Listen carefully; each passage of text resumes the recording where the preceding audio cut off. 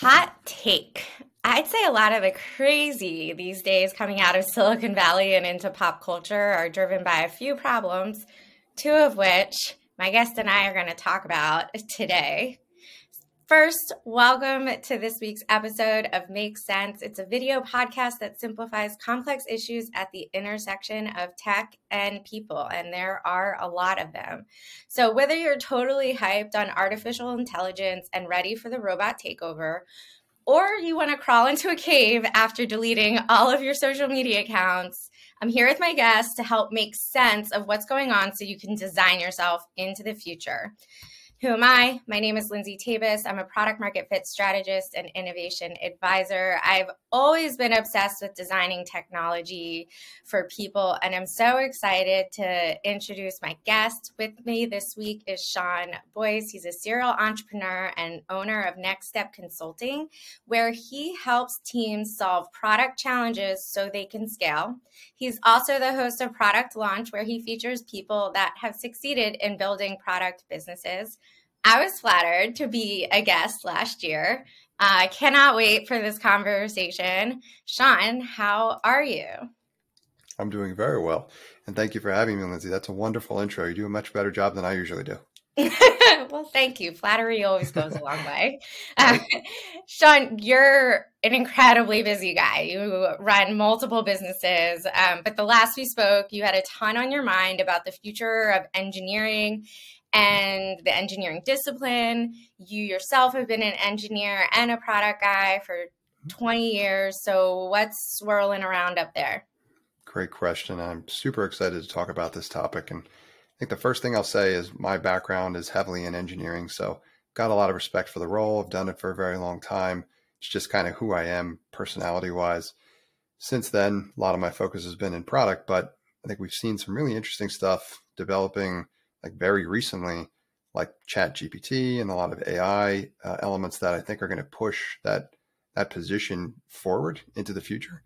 And I've been thinking more about what that's going to mean. And one interesting way that I've done that has been through some research and things that I've been reading. And a lot of the people that I speak with in my network in terms of how they're leveraging these tools, market research at its core is what I really love to perform as much as I can in order to get a better understanding and not just where we are, but where we're going. And what I've been hearing is all the time saved that people that are working on any kind of technical builds or SaaS products have been getting from leveraging these tools in terms of helping them with building and extending what their products are capable of. So they've been using tools like ChatGPT to like write subroutines, for example, and eliminate what was like low-level coding tasks that they were doing themselves before, which would, be a bottleneck in the process sometimes and would slow them down in terms of what it was they were trying to develop.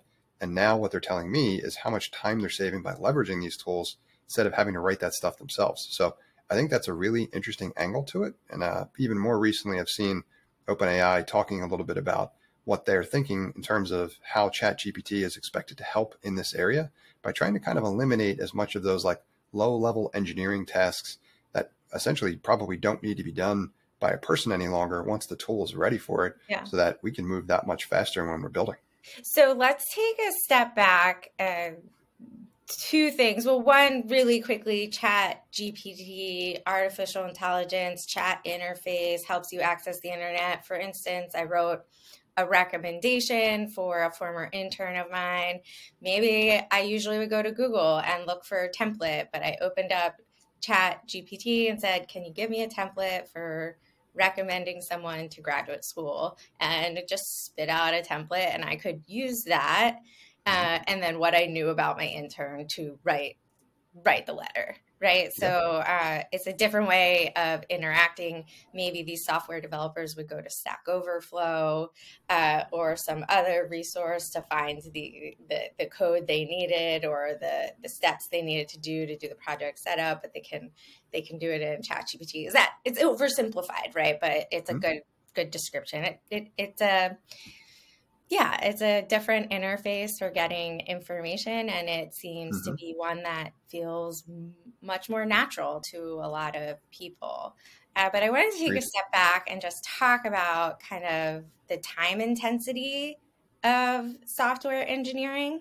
that Hmm. just, engineering in general, writing custom code can take a really long time.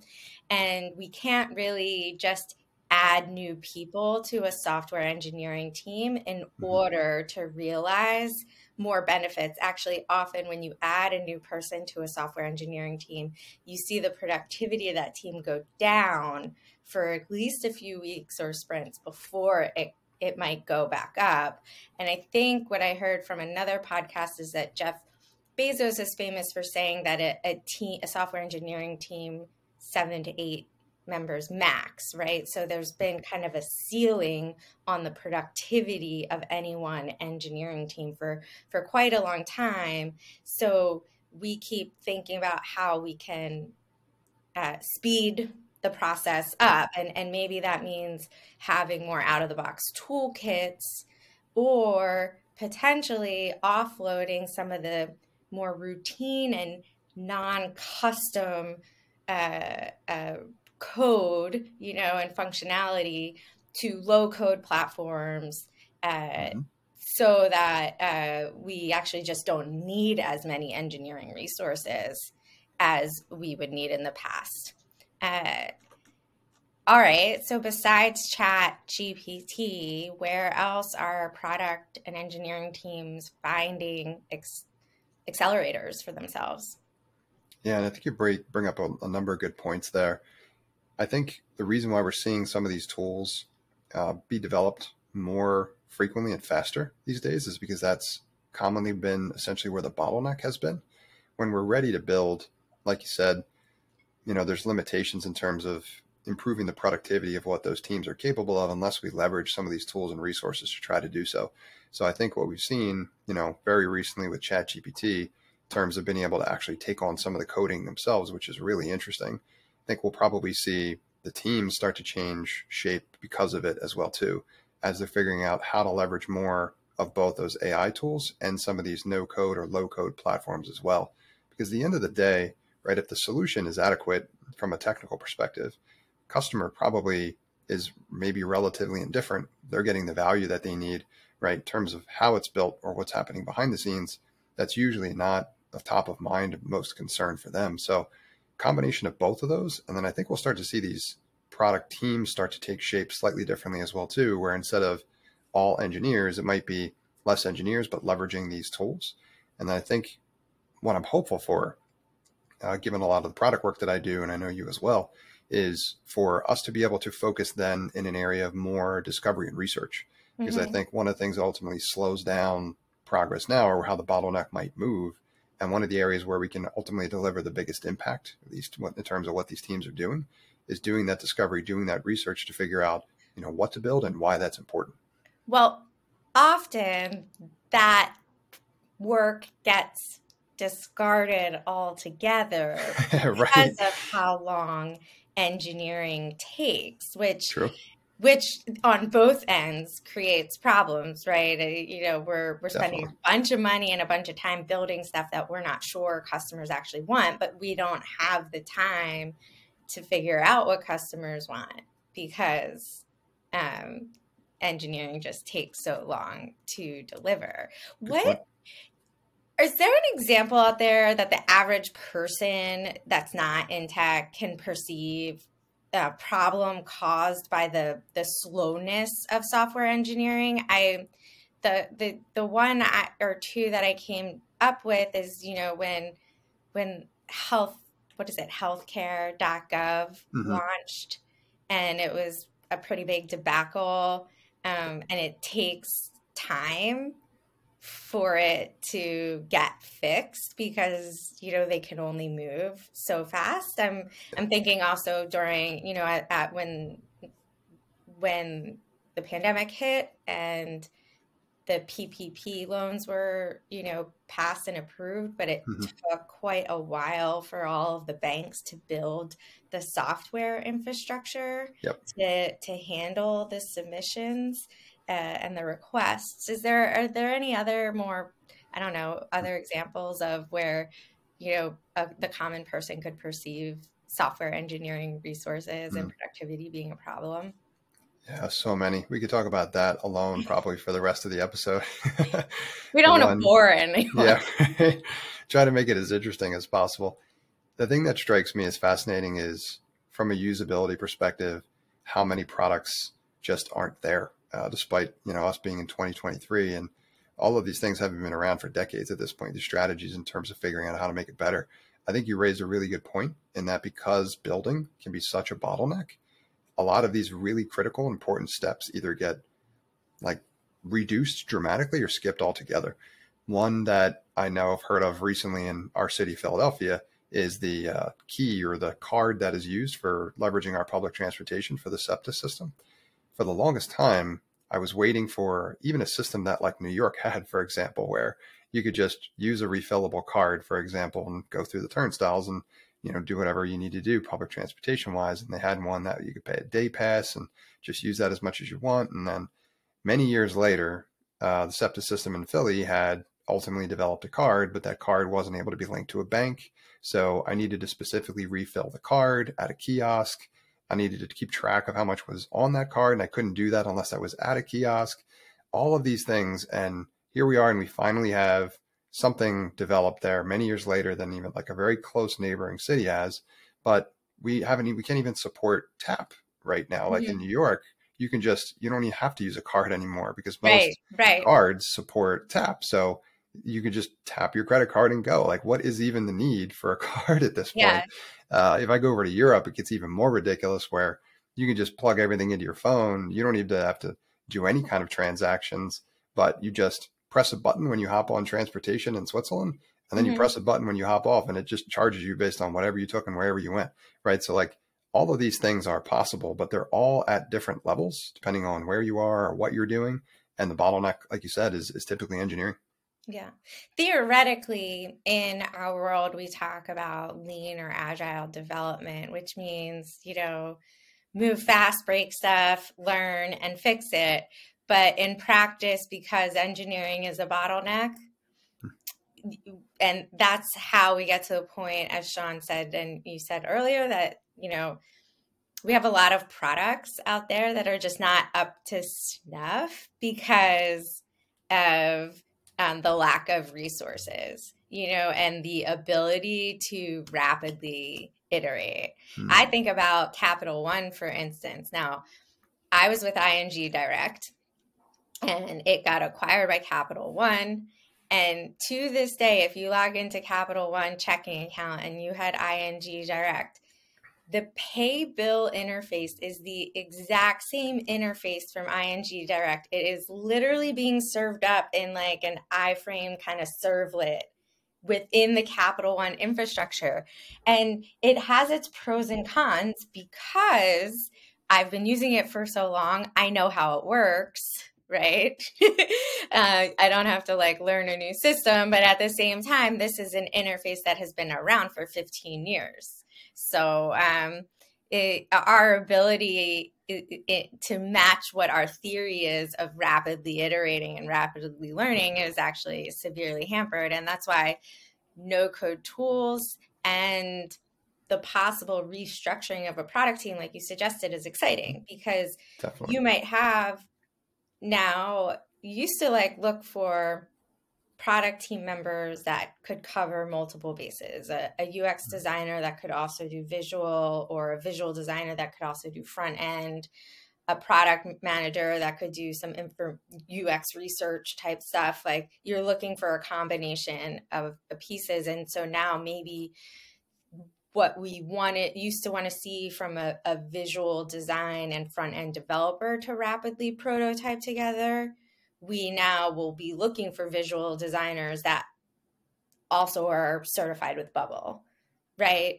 Yep. Or one example, Figma is the design tool that everyone is using these days. There's now our apps in the marketplace that either will create the front end design off your Figma, or even go as so far as to build the actual product.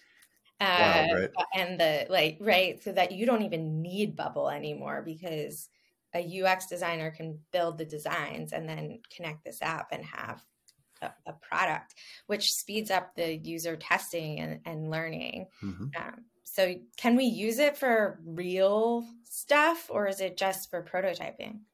Yeah, it's a great question. I think we're getting closer to ultimately having these tools be able to build something scalable, right? Because we could do so, horizontally or vertically. We can always throw more resources at it. What I always encourage people to do is like get the product built as quickly as you can and keep it as simple as possible. Because people have a tendency to go, every which way with features, thinking they need everything, including the spinning rims, in order to actually test something. You really don't. If anything, I think it actually ends up working to your favor if you keep the product simpler.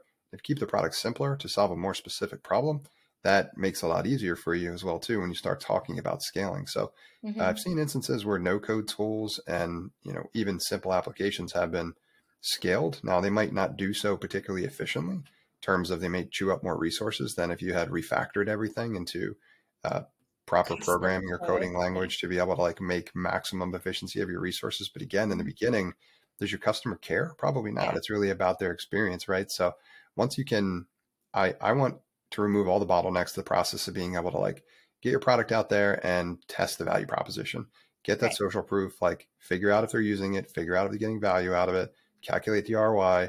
Once you've lined all of that stuff up, then go nuts. Like if you want to refactor the application, feel free, but like not before that. You know what I mean? Exactly. Right. But when you have actual users using it and people asking for more features and people willing to give you money, then let's go for the custom built app. But totally. Apps like Bubble, apps like Glide, or do you have experience with Glide? Yeah, I've used that as well.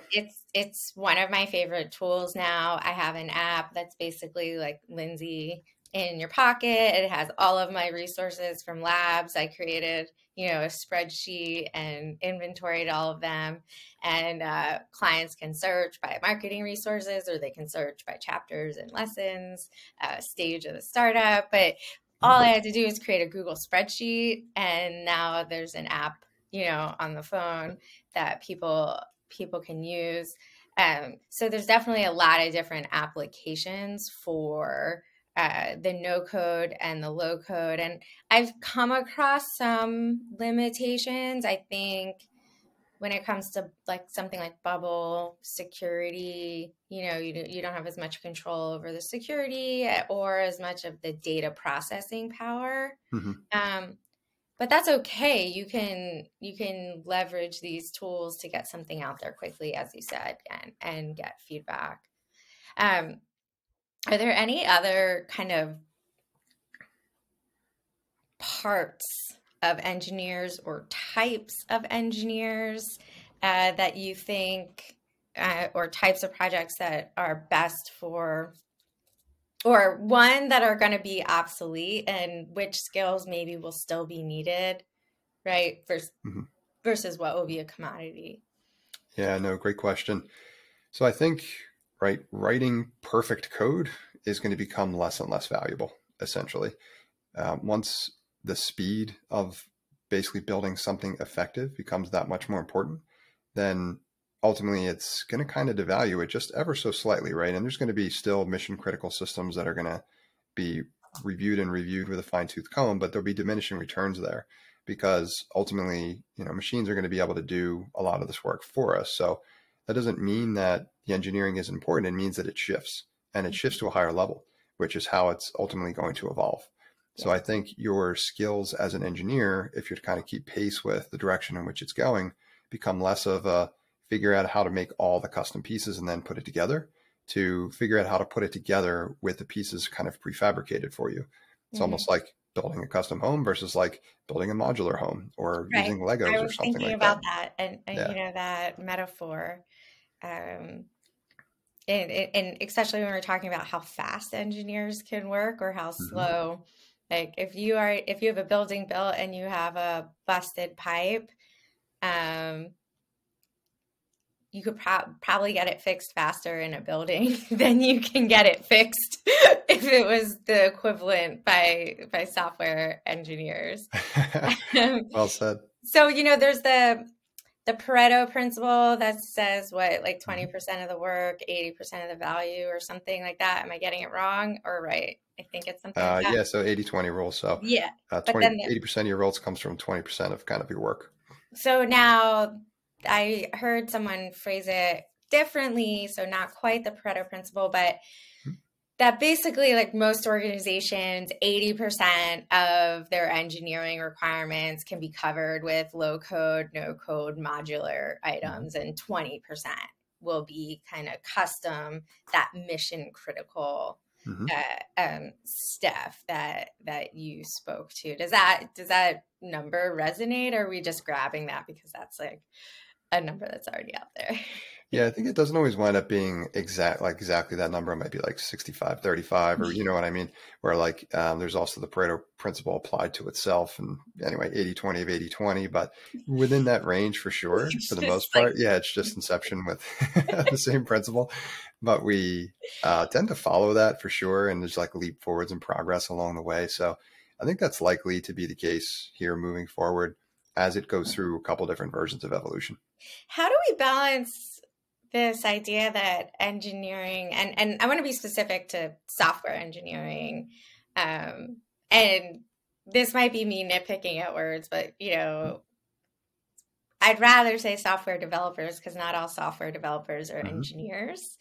I don't know about you. Do you have an engineering degree, or were you given that title for work? Yeah, it's a great question. And I know there's been a lot of talk about this as well, too. So I do have an engineering degree. It's not technically a software engineering degree, although it includes elements of that. It's a computer engineering degree, Yeah, but which you're is an like, engineer, yeah, and by there's education, correct. There's, yeah, by education. So I'm an engineer by education. Mhm. My dad is also an engineer by both education and professional license.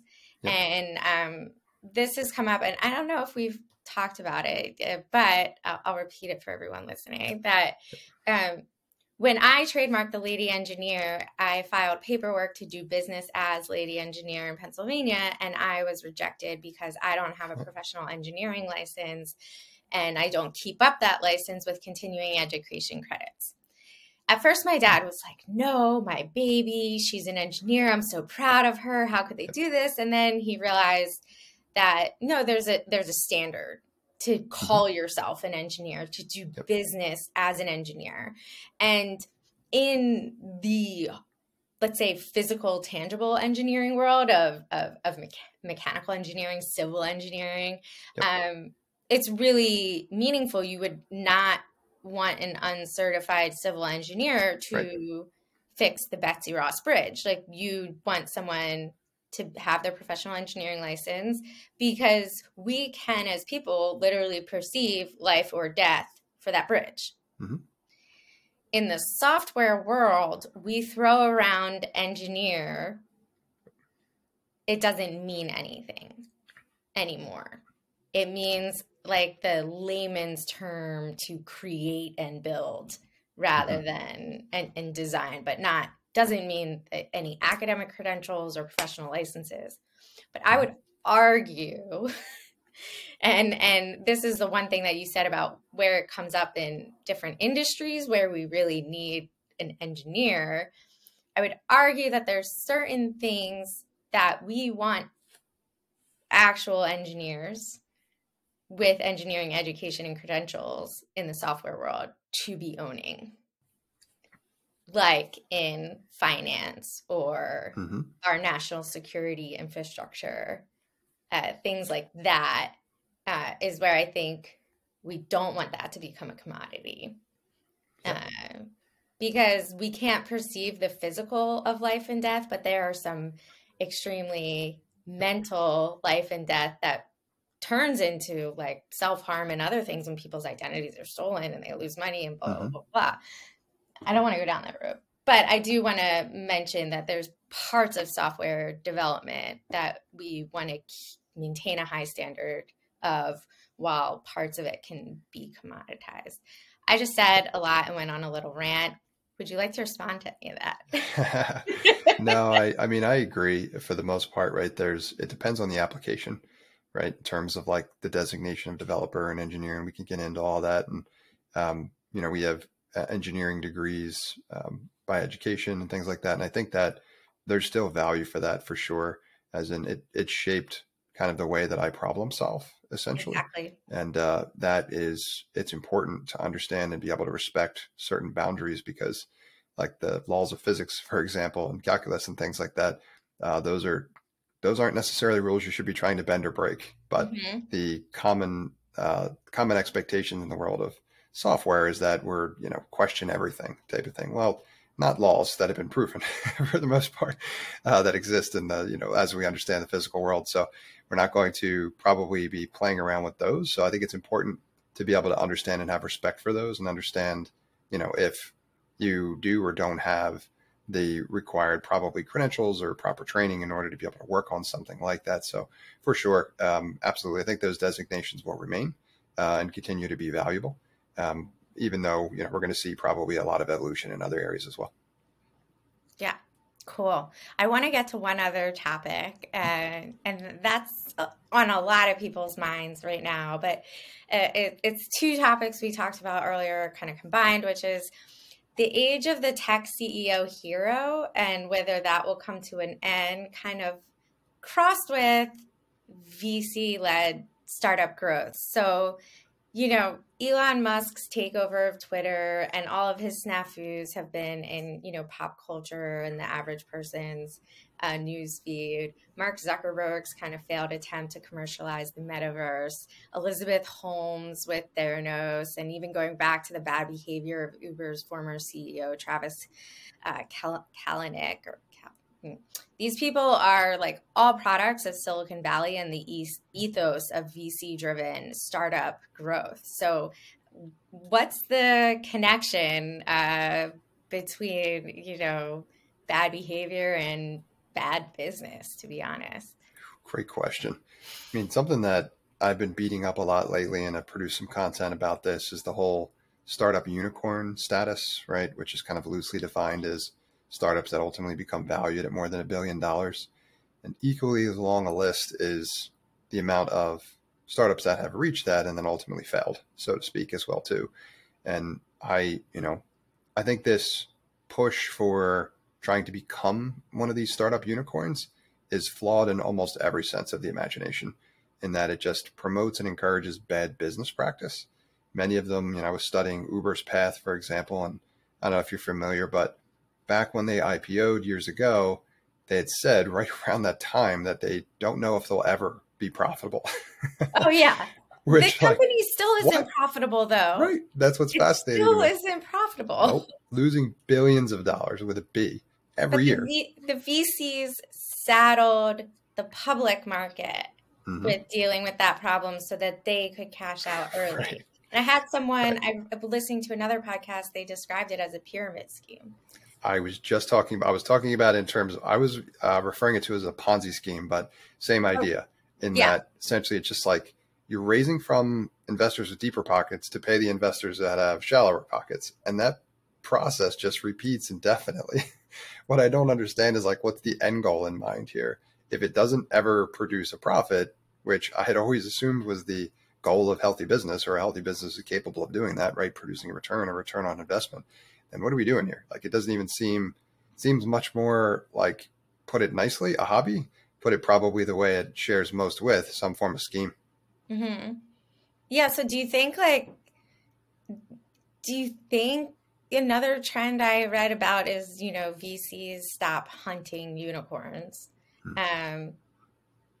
Argue that they probably should, since unicorns don't exist. They're fake animals, but That's great. It's a perfect analogy. But is there anything that we see that tells us that, besides the slowing of the economy, the slowing of deploying capital, but is there anything we see even amongst founders and the approach to startups at all to indicate that this is going to happen, that they're going to focus on workforces that have business models and are making money? It's a great question. And I want to say I hope, but I'm not optimistic. I think the startup unicorn as this like allure, mythical, reach this holy grail kind of thing is probably going to continue to be attractive. while investors are looking for ridiculous level of returns, so to speak, regardless of how practical they may or may not be. And there's so many examples of it. And you see like the story of like WeWork and things like that, where it's just like valued at 10x over what, an actual profitable company Newman, doing the same thing. And he's just got funding and again he just recently. got and funding it's like, again. that's what I mean. Right? Isn't that mind boggling? Like, how does that happen? It's mind boggling. I think, when I moved out to Silicon Valley in 2005, we were emerging from the boom and bust. Would you say at the turn of the century? Y2K. But that was like largely driven by like this first to market, right? Right. We don't need to talk to customers. Right. We just need to be the first one to do this thing online, right? And the same thing kind of happened, as we said, with Uber, right? Like VCs pumped this thing up, dumped it on the public market. I think I heard some story about, was it like Time Warner bought maybe AOL or something, like, and it was just like they realized that it was all vaporware, like they were gonna like there wasn't money actually in this business. It actually happened recently. JP Morgan acquired an ed tech startup for $175 million, and the founder was caught fabricating almost 4 million user accounts. And that's a whole nother podcast. Crazy. It is. I've done due diligence with 25 companies at least. Yep. JP Morgan, give me a call. Like, give me 1% of the deal next time. I'll catch that bogus for you. But yeah, I think it was like, pump up the market, the first to market, right? Yep. And there's still kind of a first to market mentality that still lives on, right? That's why so many fail because of no market need, because they build without talking to customers. But do you think Silicon Valley has learned its lesson from first to market? I think there have been some, but we're still kind of moving too fast to build quality products with higher standards that protect people's personal information and make money. Well said. I sure hope so. I mean, every time there's probably some type of joke in there about someone getting wings or something every time a VC has to lose their lunch on some kind of deal. But I think they just try to make it up by kind of repeating the same. The other thing that I think is interesting is it depends on also where a lot of the capital is sourcing from. One of the phrases that I've heard from time to time that I think is valuable is it's time for a new generation to learn an old lesson. So sometimes this stuff gets passed down, but ultimately the lessons that came with it don't follow. As such, repeat a lot of the same mistakes. I think we're probably likely to continue to see that. But one thing that I think will be a catalyst here is that money's no longer as cheap as it was. Now that if interest rates have gone back up, it becomes a lot harder to spend because it's that much more expensive. As such, now more due diligence needs to go into making sure that's going into a sound investment. So if the fundamentals aren't there, if you don't have solid economics for your SaaS or your company, then it should be questionable in terms of whether or not you're ultimately going to get an investment. And that's why I'm always advocating these companies focus on a path to profitability right out of the gate. Right? You don't need to have it immediately. It can be something that requires investment, but not indefinitely, right? Not growth for growth's sake, not this negative earnings nonsense that is ultimately never intending to become profitable. Because to me, that's just not solid business fundamentals. To be fair, I thought like Uber was going to maybe take over autonomous vehicles or something. I think that was part of the dream. They thought that was their path to profitability. And you think it would die if that hadn't materialized, but it's still very much going. Well, it's had such an outsized impact on the way all of us kind of like live and travel and order food and stuff like that. But that also doesn't make a business. I do see, from my point of view, for the past few years, investors wanting that path to profitability Hmm. and not interested in investing in an ad supported Yeah. model. And by that, I mean, we think about Facebook being um, free to get to as many users as possible, and then they introduce ads. Investors aren't willing to take a chance that if you get 1 million users, someone will pay you. Yep. And that's good. So they're looking for actual Agreed. business models. Now, the business model du jour is a SaaS, software as a service subscription, payments and such. Hmm. You had some take on SaaS economics and the future of that for startups, and I'm super interested in what you're thinking about on that.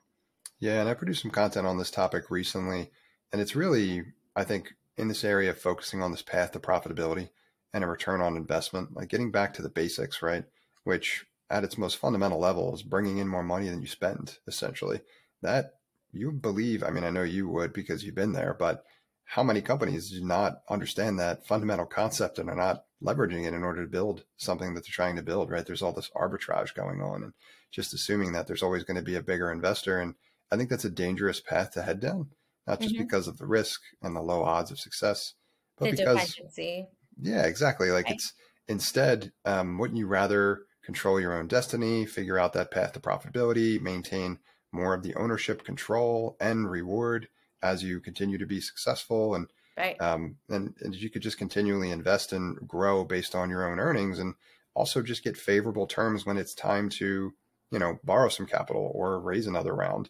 And that I would rather see the control, rest with the founders, the original team, that type of thing, then be able to kind of control their mission and destiny and bring that value to the world. So I think this is a slightly changing landscape that's going on right now. I mean, I think solid business fundamentals and economics were always popular, but there was a lot of nonsense going on at the same time too. So I think some of these changes are going to lead to ultimately stronger business models and ultimately, Mhm. I think, better products. Do you think the stronger business models of the future are still kind of SaaS subscription based? Good question. I think it's still going to be a popular topic and popular model. I think there's some industries that are trying to like really stretch it way beyond it really should go. And one that comes into question is content I've created recently around the automotive industry, where companies like BMW are trying to charge people subscription fees for accessing the heated seats that their car already has that previously they sold and you had Yeah. unlimited access to. Yeah, And I it's think like, that's a okay, stretch. that's not okay. Yeah, Right. that's a So, stretch. but in terms of the subscription model, I mean, if you're using it appropriately, so I think it's still one of the best where it fits in a lot of instances. It's not perfect for every situation, but I think it's still going to continue to be pretty popular.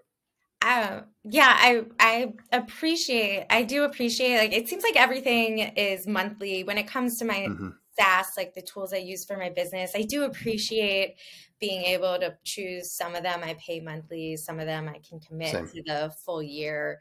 I'm working with a startup right now, and one of the things we learned was that the price of their platform was more palatable as just offered as a Yep. 1 year fee, that because the end user didn't perceive like they weren't going to be using this app every month Mm, consistently that's cool. every month and or multiple times a month, that getting Hmm. charged every month would be tiring. So billing Yeah. on a quarter or a 6 month or a year Hmm. actually made more sense. I like I that. don't have you come across anything like that? Yeah, that's a really good point. The kind of psychological element of seeing that charge come in all the time for a product you may or may not be using. And, that might be part of the routine or maybe it's not. I think subscription fatigue is definitely a real thing. So companies need to pay close attention to that and make sure that how they're charging is appropriate. Like because so many things are subscription today almost means a lot of them default to it and just like force anything into that model. And it isn't always appropriate, or how you do it perhaps isn't always appropriate. I think Salesforce is starting to get beat up in this area quite a bit now because they've had these like ironclad contracts, which are almost impossible to get out of. and they haven't updated their product. So the Mm-hmm. experience hasn't been great. People are like, HubSpot is way better, or insert whatever CRM here is actually innovating. I don't want to use this product anymore. And you've got me in this ironclad expensive contract. Like now I'm leaving with a bad taste in my mouth. So like, Right. even if you do fix this problem, I may never come back. So you need to Right. be Because you careful locked that me you're in. using exactly like you need to be careful that you're, like you said, you gave the perfect example, right? Figure out which variables should be set in which way to make for the best experience for your customer. Yeah. You can think about, what also how often you want them to be using the software Mm-hmm. and at what pace. And that's important for just judging your metrics as well. So, I was just thinking, and it's probably a total throwaway, but a lot of, the BMW seats being a subscription, um, there's these like smoothies and supplements that everyone wants you to sign up for like a subscription for it. Yep. You're like, I just want to try you. Right. Right? Exactly. Like, But it seems this like not be an everything. immediate marriage? Like, why don't we, can I give it a shot first, or Yeah. do I have to commit for Right. the rest of my life? Right. Right. So then just kind of the final is like, if hopefully we, the age of the tech CEO hero comes to the end, like who do you think people will start to look to, or who can they start to look to as far as, innovation and the future and the Mm-hmm. possibility? Yeah, great question. I think what I'd love to see is more diverse teams take the spotlight and those teams get the credit. Mm-hmm. Plus, another exciting thing that I'm looking forward to there being more of, and I've tried to do more and more of this work myself as well too, is where products and companies are being built not just to make money, but to make a difference. I think I'm really excited for that. The world of impact investing is growing really rapidly, and I think this is a really good thing. So we put our dollars to good use because there's more than just making money and creating value that way, right? There's a lot of problems the world needs solved, and I'd love to see more businesses focus in this area. And I think we are with the younger generation, which is really exciting. Yeah. So love to see more diversity. There's not much in tech. A lot of the people at the top are from one very specific demographic. Look like you. Exactly. Like they just look like me, right? It's like, okay, I think we got enough white guys in those roles. Like maybe we can mix it up a little bit. Like, Sure. love to I've see been trying that. to mix it up for 20 years. We need so much more of it. And it's so obvious to me. It's like every time I'm on a team that's more diverse, better ideas, better innovation, different life experiences, it works better for the world because the whole world isn't white guys, right? Yeah. So this stuff is so obvious to me, but it is still so painfully slow to develop. So I'm excited for more diversity to take the spotlight. Yeah, for sure. So let's make it all make sense. Okay. Many of the negative headlines we see in the news, we can be traced back to some core beliefs in the Silicon Valley-led startup and investment community. Software engineering still is a little bit of a wild west, but we're going to see some gains to hopefully speed up our ability to improve and serve our customers.